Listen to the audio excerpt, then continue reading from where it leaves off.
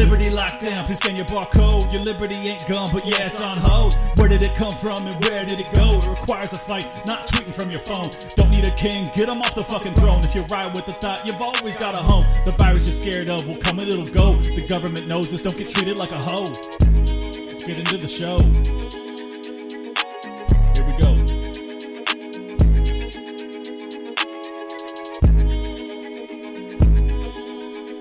Welcome, ladies and gentlemen, to another episode of Liberty Lockdown. This is Clint here. I've been ranting and raving a lot lately, so I wanted to talk a little bit about why I'm so passionate and why I love freedom so much. Because it's easy to get caught up in the day-to-day shit fest that is, DLP or Twitter or whatever. But I don't really ever explain to you why it matters to me. And I wanted to do that tonight because I was feeling very, introspective about the perspective I'm giving you or my outlook on the world. And I know it comes off as very dire because that's my honest opinion, is that we are in a state of crisis. However, I'm extraordinarily optimistic about human beings. I'm extraordinarily optimistic about the future. I just think that we're going to have a rough patch in between here and there. So, why do I love freedom? Well, first and foremost, the history of humanity is one of starvation, poverty, brutishness, just a general fight for survival, which we no longer have for the most part. And I think that where we're at as a modern society is very near the apex of humanity in terms of peace and prosperity. However, I think that it's perilous, largely given to the state of our government's ran economy with the Federal Reserve. And if you look at history, we had the 1900s, while there was more innovation than we've ever seen, probably combined in the history of humanity, it was also fraught with some of the most atrocious bloody wars, the most, by far. I think it was well over 100 million killed in wars in the 1900s. 100 million, which is mind-blowing. A lot of that comes from starvation, so I don't mean in firefights per se, but just in terms of government abuse of their people and of foes, enemy countries across the globe. Because of the history of humanity, because it has been such a hard fight to get to this place, I can't let it go. I can't go backwards. And while I realize we may have to do some barbaric things in the short term to maintain our freedoms, I think that it's worth doing. It's worth fighting for, because the nature of man through history has not been one of peace and prosperity. And sometimes it requires violent defense of your freedoms. It's not that I am interested in anybody dying. I've said that numerous times. I have no interest in that. I don't want to go to war with anybody. Basically, to me, freedom is so paramount to every other thing that you can strive for in this life that it is worth giving your life. I don't want to live without freedom. You can be a well-fed slave, or you can be a starving free man, and I would choose starvation every time. And that's my perspective. I know a lot of people would say that, but they don't really mean it. I really mean it. I really do. I would not trade for slavery, no matter what. And I feel like a lot of people are doing that today. So I just really want to emphasize that the only way we maintain freedom is a willingness for self-sacrifice. And that's just proven out through history. If you're not willing to fight and die for your freedom, you will not be free. The government's reach and the government's power over you extends as far as you allow it to go. And we have allowed it to go very, very far. The year 2020 took us to places that I never imagined possible in my lifetime, at least not in my younger years. I thought at worst we might see this level of tyranny in 20 or 30 years. And by then I'd be too old to do anything about it, but I happen to still be young enough and in good enough shape that I can actually fight this shit, so I'm gonna. I love all of you listening because I know you're like me. You know, you're the type of people that value this stuff over temporary comforts. You're willing to sacrifice the present for a brighter tomorrow. And not a lot of people in America are. I think that what makes America so special to me is not what it is today, but what it was founded upon. And by that, I don't mean all of the negatives, because we all know them, so I'm not going to list them off. The valuing of freedom at the inception of this country was paramount to anything. You know, we came from a violent revolution from, at the time, the greatest army on earth, beating them miraculously. And with that came a passion for entrepreneurialism. We had people coming from all over the globe to be here because they knew that with enough hard work and determination, they would have a chance at successes that they couldn't possibly imagine in their home country. That's real. That's a real thing that happened for a very long time in America, even for minorities, which is basically all immigrants are. They're all minorities. And they would come across, and some of them would die on the way. Some of them would fight and succeed when they got here. Some of them would fight and fail when they got here. But ultimately, this country is founded on dream chasing. It's founded on people that are willing to die for an opportunity at bettering their present life. I think that is why I love not just America, but the American people so much, because your stock is that of innovating savages, people willing to do anything to better their life and their children's lives. Not everyone's that great. I know, we, as libertarians, we tend to poo-poo American exceptionalism. But in that regard, America really is special. It is. Because the people that came here did it against all odds. They were sitting in their homeland thinking to themselves, man, this government really sucks. I got to do something about it. There was a lot of other people in those countries thinking the same thing, but they didn't think I got to do something about it. They sure as hell didn't think I'm going to go across the Atlantic and make a new life for myself in a country I don't speak the language in. No, those people are still there, and their heirs are still there. And there is something to be said for the genetic lineage of the absolute barbarians that were willing to, I'm talking months-long sailing expeditions to get here. Those are special people. And then the people that got to the West Coast, once they got off the boat, they're like, hey, I don't want to stay on the East Coast with all these assholes. I'm going to get in a wagon and just, for the next 3 months, I'm going to keep going. Or 6 months or a year or however long it would take because of weather or whatever. Half of their family dying along the way. These are special people. There's just no two ways about it. They're very special people. They were all dream chasing. Many didn't make it, but those that did, not only were they the most courageous, but they were also brilliant people. Because if they weren't, they wouldn't have made it. Not generation after generation. Through kind of a survival of the fittest type deal, the American people became just grizzled, brilliant, entrepreneurial, hardworking, some of them God-fearing people. And I know that the history of the world doesn't have many countries like that. So that's the main reason that I'm willing to discuss and argue and fight so much over politics on a day-to-day basis, is because I really, really value not so much this dirt, but these people. I love Americans. I love all people for that matter, but I really, really do love Americans. And to put it bluntly, that's why I'm not willing to give up. I am not willing to give up on this country or these people because it is special and they are. And that's why, for me, all sacrifice is worth doing for that dream again, to maintain that dream. Because we attained it, but it's fleeting.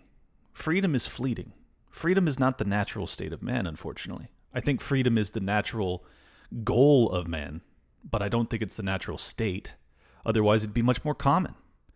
And the truth is, throughout history, we have numerous examples of people kind of attaining some semblance of freedom through revolution and things like that. And then because the natural state of man is also one of seeking power over others and dominating others, you end up cycling back. And that's what we're doing right now. We're cycling back. But I believe it's a lot easier to maintain the momentum, to keep with the inertia. Because if you have to start from scratch, which is what you do, when you topple a communist dictatorship, you really have to start from scratch. You have to hope that the people that are coming from those ashes are like-minded, that they also want freedom. Because at this point, if our government falls, there is enough people in this country that have been indoctrinated with socialist ideology that they are very likely to support a communist-type strongman dictator to bring us out of the next depression. And I don't want that.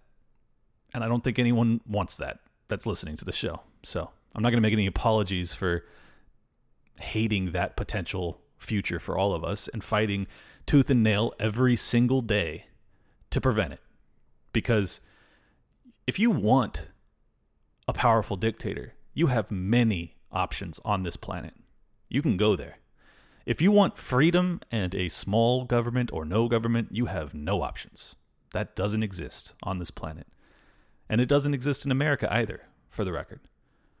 But it has at some point, and the people here still are armed enough and entrenched enough in their beliefs of their own exceptionalism and their own freedom that they might, given the right set of ingredients, find that courage again and find that willingness to fight again for it.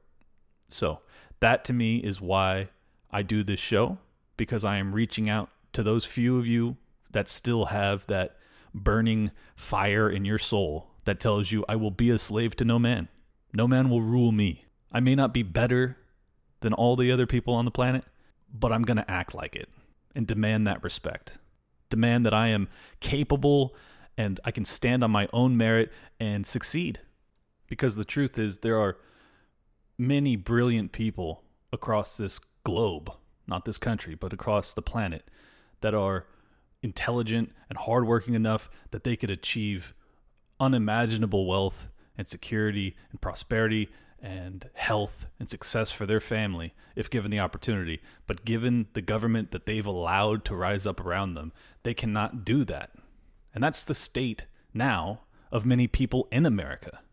And they don't realize it, so they think that it's a product of capitalism because they've been told that from elementary school, that it's survival of the fittest and you're not cut out for it. The truth is a lot of you out there are cut out to succeed if given the right environment to do so. And the regulatory environment in this country is no longer one conducive to unimaginable success for those coming from very rough upbringings with, very detrimental environments that basically make it extraordinarily hard so that only the 1% can actually rise out of the ghetto and do what they dreamt of. But there's a lot more in those ghettos that are capable of doing amazing things for their family if the government wasn't oppressing them. And those are the people I fight for because they deserve the same opportunity I had. I had a great opportunity because my family was middle class and I was raised to, think about hard work and education, and I got to model myself off of some very successful people. Not everybody has that, but I believe and I know that there are people that don't have parents that showed them the way. They are self-starters, self-teachers that can self-learn their way into winning the game. And that's really all I've done. I have won the game through a set of circumstances that were out of my control, and then genetics that were also out of my control, and then a willingness to do the hard things and to save and invest and prosper long term. Certainly I had an advantage in terms of the education I was given on these matters, but ultimately it came down to my willingness to do it, and I had that willingness for whatever reason. I'm not saying I'm special, I just had it. And there's a lot of people out there that, given that information, could do the same thing, and they're never given it. Certainly not in our public schools. Certainly not with our government-funded schools. They are basically cattle for the most part. they're not given real in-depth economic understanding by any stretch of the imagination. And that is so detrimental to someone who's trying to get a footing in a world that is based off of economics. If you're talking about financial success, that's pretty much what you have to know. You can't luck your way into it. You have to have both skill and then knowledge. And a lot of people have skill out there, but they don't have the knowledge. And that's what I hope to provide with this show, because I am very economically educated and business educated, and those are my gifts. You know, that's just what I'm good at. And I think a lot of you out there are also more than capable of doing what I've done. But for whatever reason, maybe you're young and you just haven't had the opportunity yet. I'm not super old, but I certainly have been around long enough to have accumulated some stuff. And I think that given the right set of circumstances and the right education, many people could meet me at the apex, meet me at the summit, you know? And that's what I hope to do. That's why I've ended so many of my episodes talking about investment ideas and what I see coming down the road economically. It's not to scare you guys. I have no interest in scaring people. You're already scared. We're all scared. It's 2020. Jesus Christ. I don't need to add to that. So that's not my goal. My goal is to assist. My goal is to help and propel and see you prosper. And my dream is that one day this show gets big enough that I have listeners telling me, hey man, I've been listening to you for 3 years and I just paid off my house. You know, that would be incredible. Or I just bought an arsenal. That would also be incredible. Those are the things I want to hear from you guys someday down the road. We're very early on, and I'm a dreamer. That's why I love this country. I dream big, and I believe that that's where this show could take us, along together. You know, we can achieve things together just with this silly information that I have in my brain for whatever reason. That's why I hope that you guys will reach out to me. That's why my DMs are open, because I care about everyone's success, especially those that are willing to put in the time and listen to this show. It's very special. You guys are a very special bunch of people, and I don't ever forget it. I really, really appreciate every single one of you listening. And please, if you have any questions for me about finance, at Liberty Log Pod on Twitter, I am absolutely always willing to respond, and I'll do my best. You know, it may take me a day, but I will do my best to give you the best possible advice. So don't be afraid to reach out, because it means the world to me. It's fulfilling. I don't consider it a burden whatsoever. I consider it a blessing. So feel free anytime, honest to God. And a lot of you already have. And I bet you probably feel like you were burdening me, and you weren't. I loved those communications. I love anyone who's trying to better themselves, economically or otherwise. I think it's a beautiful thing. And when you guys reach out, it fills me with joy and pride and hope for the future. So please continue to do so. I know that a lot of my podcasts in the past have been very dire and they come off very apocalyptic. Just want you to know, we're going to get through this. We will get through this. The fact that you are the type of person who is listening to a show like this right now, thinking to yourself, oh my God, the world is in such dire straits, that means that you are already in the 1%. You already are, for whatever reason, aware of the situation while most are asleep. You're already awake. I don't know why. I don't know why you have that. I don't know why I have it either. But it's very rare and special, and you should feel special about it, because you will be capable of getting through whatever comes, because humanity is resilient. And that's just the truth. If you make it through, you're resilient, because otherwise you wouldn't have. And I don't think we're all that lucky. I think we're going to do it on our merit. So I wanted to give a brief background on what I did to get to where I got, and hopefully it's interesting. I don't know. So I started off being extraordinarily entrepreneurial from a young age, and very money driven, very investment oriented, very save, don't spend, very frugal. And in middle school, I started to sell Fun Dip to my classmates. And by like a month into my little makeshift business, I was just going to Costco and buying Fun Dip with my dad. And he was like, man, you're really going through that Fun Dip. I'm like, yeah, well, you should see the markup I'm getting on it. He's like, what? I was getting like, I think it was 7X. So I think they were 11 cents when I was buying them, and I was selling them for $1. And the kids were happy. I was happy. I was like, oh my God, capitalism rocks. And I was making $100 a week in 7th grade. I got suspended from school for it, but I wasn't dissuaded. And I think in high school, I started to do the same thing when the internet had the capacity for pirating music. So I started to steal and sell burnt CDs of albums that I liked and that kids liked. And I was selling them for like $5 or $10, and people were happy. It was cheaper than where they could get it in the store. And I was happy because I was getting them, burnable CDs were like 50 cents or whatever. Agorism, baby. I don't even remember how much money I was making. It wasn't a ton, but again, it was just kind of like I was always finding a way. And simultaneously, I was taking all of my birthday gifts and saving them and putting in my savings account. My dad started to tell me about what he did professionally, which was trust deed investing, and just a brief explanation on what that is. Basically, it's what a bank does, but it's on a private level. So we would lend money to people who needed it short term to purchase a home or purchase investment property. And even when I had $5,000 or $10,000, my dad was like, hey, I'll take that from you. I'll invest it and I'll give you 10% on your money. So by the time I saw that, I was like, oh my God, this is the way.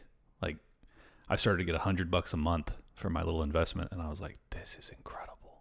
I cannot believe I'm getting this much money for doing nothing, just having delayed gratification, for having not spent when I could have, when not getting the latest toy or whatever. And I wasn't spoiled by any stretch. My family was very frugal. They didn't buy me the things I wanted. They were always trying to talk me out of the latest. I remember the Reebok pumps in elementary school were like the shit, and I really wanted them. And my mom was like, they're $100. We're not getting them. And I was heartbroken, but it taught me a lot. It taught me a lot about saving and investing, and realizing that you don't need the latest and greatest gadget. You can delay gratification and benefit. And that's what I did. So I started to take all these little gifts. I'd get $50 or whatever for my birthday, save it, invest it, save it, invest it.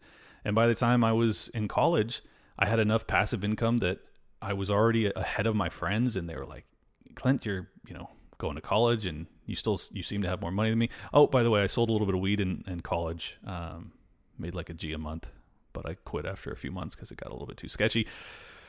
This is all sarcastic, or, this is parody. I'm kidding about that part. That didn't happen to DEA agents that are undoubtedly listening.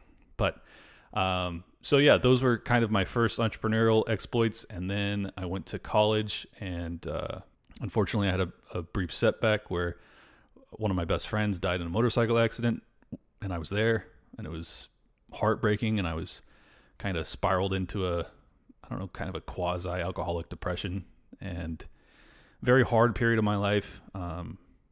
Just took me a while to recoup. I'd say probably 5 or 6 years, and I still kind of suffer with a little bit of a PTSD over it, but nothing compared to our soldiers out there. But it was hard. It was very hard. And at that point, I kind of dusted myself off. Oh, in the interim, I also worked for Verizon Wireless and became one of the top 10 national sales reps, even though I didn't have a college degree. I was making $100,000 a year. I only lasted a year because I was burning at both ends of the candle, and it was very hard charging and stressful, and the quotas kept getting harder. And even though I was killing it, it was just kind of draining my soul working for the man. And even though I was getting compensated very well for someone that age, I think I was like 23 or something. It wasn't exactly what I wanted. It definitely taught me that I had what it took to succeed, but it didn't fulfill me in the way that I had hoped. And I didn't really know why at the time, but I found out later. So I'll get to that. So I went back to college at, I think, 25 and finished 2 years later. I had dropped out of college after my friend died, San Diego State, and fought my way back. And I think I got my AA from like Miramar or something, and ended up going to Cal State San Marcos for my upper division business classes. And I really found my stride there. And I was, this is crazy. So I bought a mobile home. So when they say you can't come from the trailer park to the top, they're lying to you, because I did it. My first home was a mobile home. I was 26 years old, and the market was at its peak. So I wasn't about to go buy a house And I didn't have enough money to do that anyways because prices were crazy. I'm in San Diego, by the way, so it's pretty expensive here. And I bought a mobile home. I bought a lot in a mobile home park, and I tore out the old piece of crap one and I put in a new one. It ended up costing me like 130 grand. And at the time they were selling for 200. So again, I was being frugal about it, and I probably should have sold it right away and made that 70,000 profit, but I didn't. And the market tanked, and so did the market for even mobile homes. And it was, it was a good experience because it taught me a lot about, willingness to live beneath your means, and I got to know a lot of people I wouldn't have got to know in that park. I got to see the strife that the working class go through. And I was young enough that I thought to myself, okay, well, they're good enough people, but I don't want that for my future, and I don't want that for my kids. So I'm going to do whatever it takes to excel beyond this point. And owning a mobile home at 26 was still an advance. I mean, most people at my age didn't own that even. So the market tanked. I ended up selling it for like a $15,000 loss. But simultaneously, I had graduated college. By the way, I got straight A's all through my upper division business, and I really enjoyed the hell out of it. I had some retired CEOs that were my college professors, taught me a ton. So college wasn't totally worthless as it is for many people. So that was a good experience. So I graduated and I started working for my dad's mortgage brokerage. And that was tough, very tough working for family. It is always a struggle, especially between father and son. But I learned a lot, and I had some opportunities that arose pretty early on.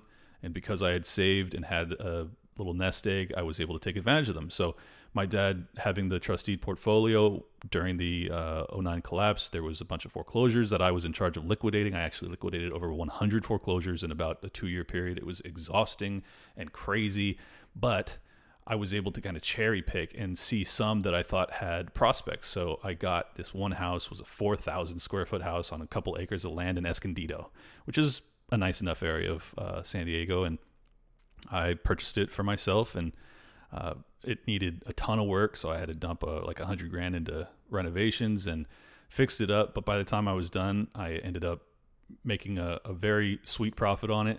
And I parlayed that into buying a house in Carlsbad. So that's kind of my path. I also bought some additional foreclosures from my dad's company, and I bought some other properties that weren't through my dad at all. While I've succeeded a lot with my business, I'd say at least half my net worth came from investment properties that I not necessarily flipped, but held long term and then sold for a profit as the market appreciated, as I improved the tenants that were in there. I just kept kind of taking these stepping stones. And by the time I got my house in Carlsbad, I was living on a lagoon overlooking water, the ocean in the backdrop. It was incredible. I felt like I had achieved all my wildest dreams, and I was only, early 30s. It was really a remarkable feeling. What I learned is, even though it's satisfying, and it certainly is, I still thank my blessings every single day that I'm where I'm at. If you're like me, you're going to continue to be driven, and you're going to want to give back. You're going to want to help family. You're going to want to find even more ways of being free. And for me, that's what this show is. It is the ultimate in freedom. If I can turn this into a successful show and find a way that I can be anywhere on this planet and still have an income, wow, you've really made it at that point. So that's kind of my path. That's my journey. That's how I did it. Oh, by the way, 7 years ago, me and my dad had a falling out. He was on the last episode.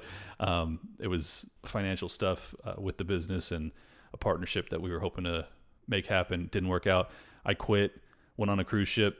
3 months later, he emailed me and said, hey, I don't know why we went down that path, but you're more than capable of doing what I've been doing. You should probably start your own company. And I said, you know what? I already had thought about that. I'm going to do it. So I did, started my own mortgage company. And because I had such good relationships with many of his investors, as he retired, I was able to kind of absorb a lot of them and discard the ones that were the most headachy during the 2009 collapse. And I was able to make, in my first year of business, I made more than my dad made in his last. And that was remarkable because I did it with no employees, whereas he had 5. So it was incredible, just so gratifying that I not only could I do it, but that I was right, that I was right, that I was capable. Because until you do it, you don't know. You think it, but you don't know. You just don't know. So I proved that to myself, and then the lockdown happened and I started this show, and that's kind of our journey to now. So I hope that was interesting. I hope that kind of demonstrates the work that I put in and what kind of prosperity it can achieve. And that's what I know, that I'm not super special when it comes to these saving and investing ideas. Anyone can do it, truly. And it just takes the type of person who's willing to delay gratification and realize that a slightly rougher today makes a 10 times easier tomorrow. And that's what I'm living now. I'm living an incredibly easier tomorrow. I Airbnb the downstairs of my house, so I don't even pay a mortgage. It's covered by my Airbnb tenants. It's incredible. It's an incredible lifestyle. I'm blessed beyond words. However, the state of California is making it untenable for me to continue to live here, so I'm not going to. Because ultimately, I cannot justify working as hard as I do to have the government take 60% of my money plus 0.5% of my net worth. I mean, it's insane. So I've already bitched about that enough. I won't go down that trail again. I don't want to leave out the part that I talked about with Verizon and why I wasn't fulfilled, because what I learned about myself over these years, and I hope I save you some time, is that if you are like me, you will probably be bothered by working for someone else and allowing them to profit off of you. Because if you're smart enough to realize that the wealth that you're producing is largely being taken by your employer and you're getting, a market rate, which is fair. There's nothing immoral or wrong about it, so don't get me wrong. But if you want to really get ahead, you need to take that risk and you need to achieve on your own. You have to. Because you will never get paid what you're truly worth as long as you work for someone else. Because if you were, they wouldn't be employing you because you wouldn't be profitable. It's very simple. So if you have the courage and the will and the drive necessary and the skill, some skill set, whatever it is, if you have those ingredients, I challenge you to go out and pursue it now.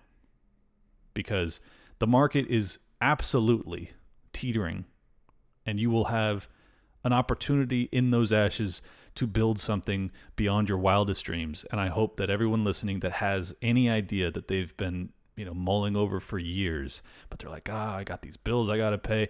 Well, when the shit hits the fan and the market tanks, you're probably going to be starting from scratch. So would you rather do that in the middle of a depression, or would you rather have started that now? I hope the answer is now. Because in my experience, if you have at least got that ball rolling, even if it's a side hustle, start it now. Have that backup plan. Have that plan A be your plan B until it can be your plan A. So I hope you guys are inspired a little bit by what I accomplished and can take some of these lessons and go out and do it for yourself. And if you do, please tell me about it. That'll be so gratifying. So what I'm doing right now is unfortunately, I'm building 5 houses down in South San Diego. Actually, 6 now. I bought an additional parcel. Long story, but I'm going to be building 6 houses. I'm going to liquidate those as soon as they're done. I've been doing it for 2 years now, so we are grading, and it will be up and done right after the election. Woohoo! Great timing, Clint. But as of now, for whatever reason, starter homes are still flying off the shelves, so I hope that I'm lucky and I can get out. And if I do, as we discussed last week, I will likely be moving to Puerto Rico to continue to grow that net worth tax-free or extremely low tax. And that's an important thing to talk about. So let me talk about it real quick. The main driving force behind my success has not been the returns on my investment, but rather the compounding nature of them. Because I have invested and had even back in the 90s, actually, it was a 12% return on trust deeds. Now it's down to 9 or 10, but that's thanks to the Fed. Thanks, Fed. So yeah, imagine you have 10 grand, you're only getting $100 a month at 12% return. That's easy math. 12% annually divided by 12, you get 1%. 1% of 10,000 is $100. So as a kid, I was getting $100 a month, which was awesome because no kid gets that kind of money. I didn't get an allowance or anything like that, but I was doing better than anybody because I had that compounding interest that was coming in. And because I wasn't spending it, every year I would have another $1,200 from that investment that I would throw in again. So then That 10,000 becomes 11,200. Then I have 11,200 that's earning 12% interest. So I'd have to get a calculator to get the exact math on that, but you get the idea. Or actually, no, I don't. It would be $112. So it just keeps increasing. So the 112 then accumulates a little bit faster than when I was only making 100 a month. You do that, then you all of a sudden you get up to 100,000. Boom, you add another zero to that. Instead of getting $100 a month, you're getting 1,000. Now you get up to 1 million. Boom, you add another zero to that. Now you're getting 10,000 a month. This is crazy stuff. It's extraordinarily powerful. So I encourage you all to start that process now, because if you can get a compounding rate of return on your money, which is not easy to do, you have to be very cautious. But if you can do it, even at a low level, say it's 7%, if you can compound that over a decade, the amount of money that you get is very meaningful. So there's something called the rule of 72. You can always divide 72 by the interest rate, and that tells you your doubling time. So with 12%, it doubles very fast. It's like 6 years. If lower rate, takes a little bit longer. But if you're doubling your money every decade, or every even 12 years, you're kicking the shit out of the market. You're doing really, really well. So that's what I would encourage you to start now, because if you do, by the time you're, old and gray, you will have accumulated more wealth than you can imagine. And I want that for everybody, because it is within your grasp. It literally doesn't take that much. It takes delayed gratification, investing, and patience. And due diligence and a whole bunch of other things. I don't want to oversimplify it. It's not super simple, but it's doable. So do it, please. And if you need advice, DM me and I will give you advice. That's an amazing resource to have, because I'm a very successful guy and I have done this. I know exactly what it takes, and you have that resource for free. Don't pass up on this offer. Use me to excel in your life, and I promise you, you will not regret it. And I think now I have to get into why I give the LP such a hard time, because all of these things I've just talked about my history and my track record and everything, it's just about financial freedom. But again, that word freedom comes into this. Freedom is so important to me in every aspect of my life.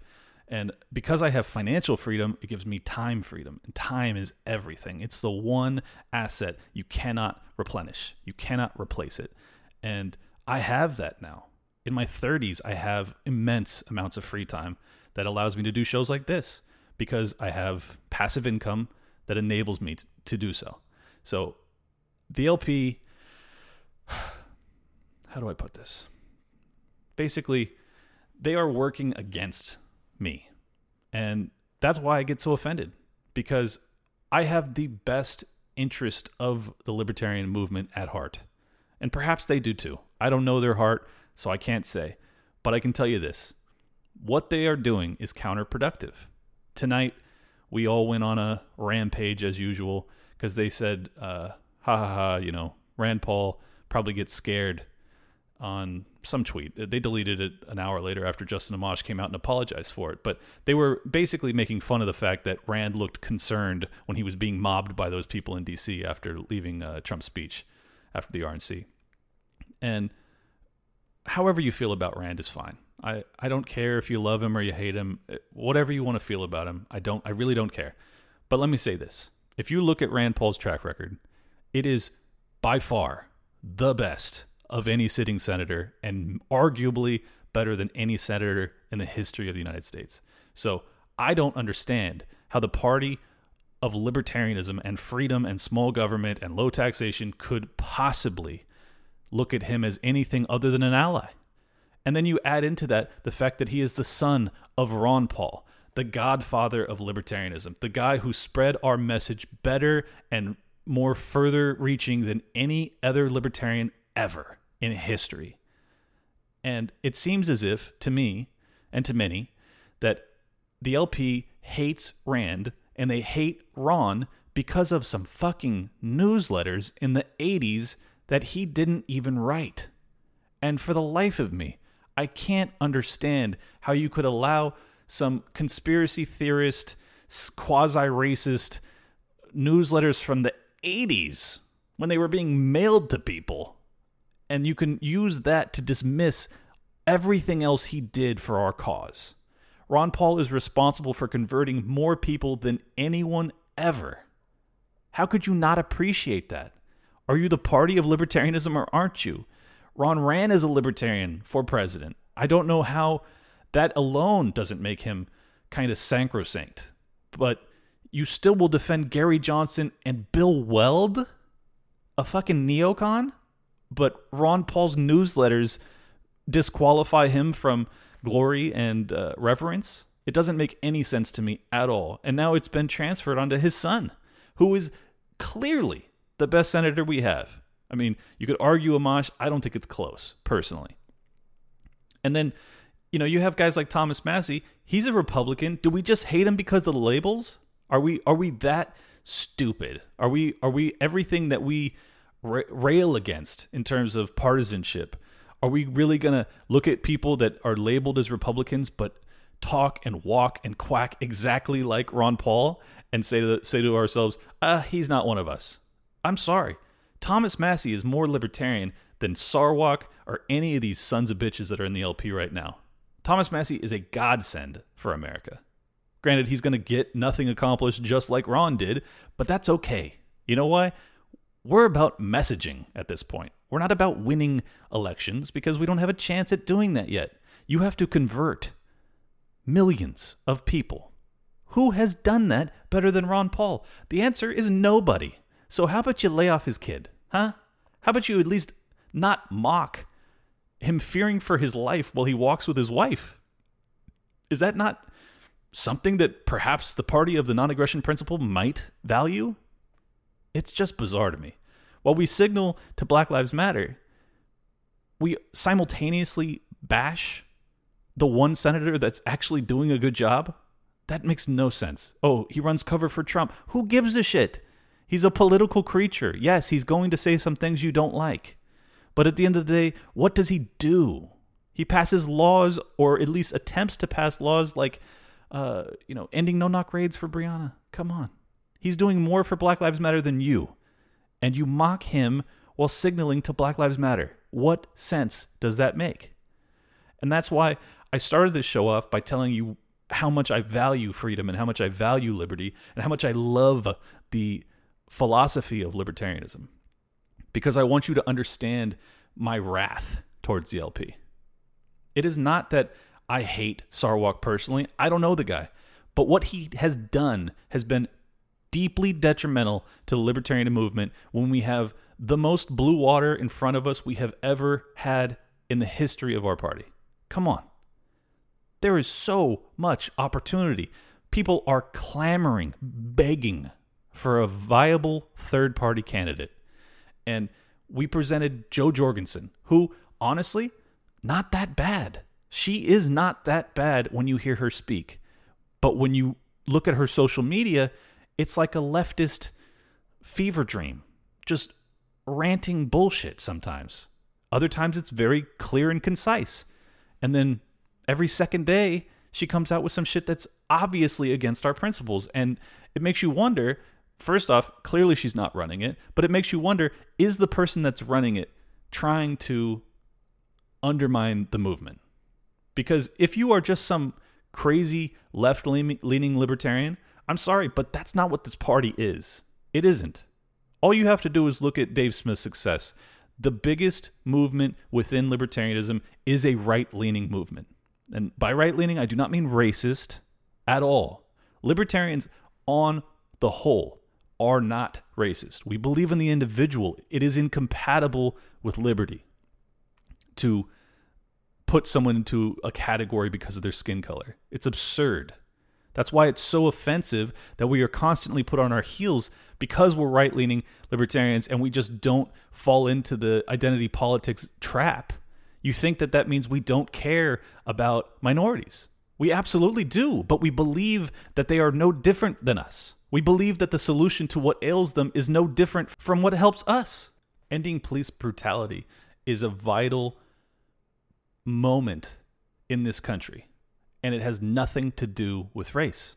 And I know that because I don't care if it's a white person or a black person who's killed by the cop if they're innocent. It is immoral and evil regardless. So I don't need to come up with special laws for people of color because the law should be equal regardless of color. That is what the civil rights movement was all about. If I'm a regressive because I believe in the civil rights movement of the 60s, not the one that was actually put into law, but the movement itself, where we attempted to make ourselves more equal, especially under the law. That is the goal. That is progressive by definition. It is progress because we're trying to get the cops to stop killing us. Give me that progress. Except that perhaps I am an ally, regardless of the fact that I'm unwilling to play the hashtag game of Black Lives Matter. I'm not going to say the magic words. I'm going to talk about how to solve what they're asking for. That is all I ask of the LP. Just tell them what solutions we have and tell them that we had them before they were a hashtag. We knew what you needed before you knew what you needed. That is a message that wins because the drug war has been something that we railed against far before anyone else. Far before. How can you not turn that into an automatic win for the movement? How can you not convince them that, hey, obviously these people who are new to the game, Joe Biden, Kamala Harris, obvious drug warriors, we have been against that movement from jump. From the 80s, from the 70s, we've been against it. When all of their fathers were being put in prison, we were trying to prevent it. How can you not demonstrate to them, look, you are being pandered to, not by the LP, but by the DNC. That is where the pandering comes from. Do you trust the people that put you in prison to free you from them, or do you trust the people that tried to prevent you from being put there in the first place? That is the question. Put that to them. See if they can see through the charade that is modern duopoly politics. See if they want a viable third option. Not one that signals to them with words that they're using, but signals to them with principle and evidence that we mean what we say and we've meant it for a very long time. Show them our passion, show them our heart, show them our will to do what needs to be done, and then fucking do it.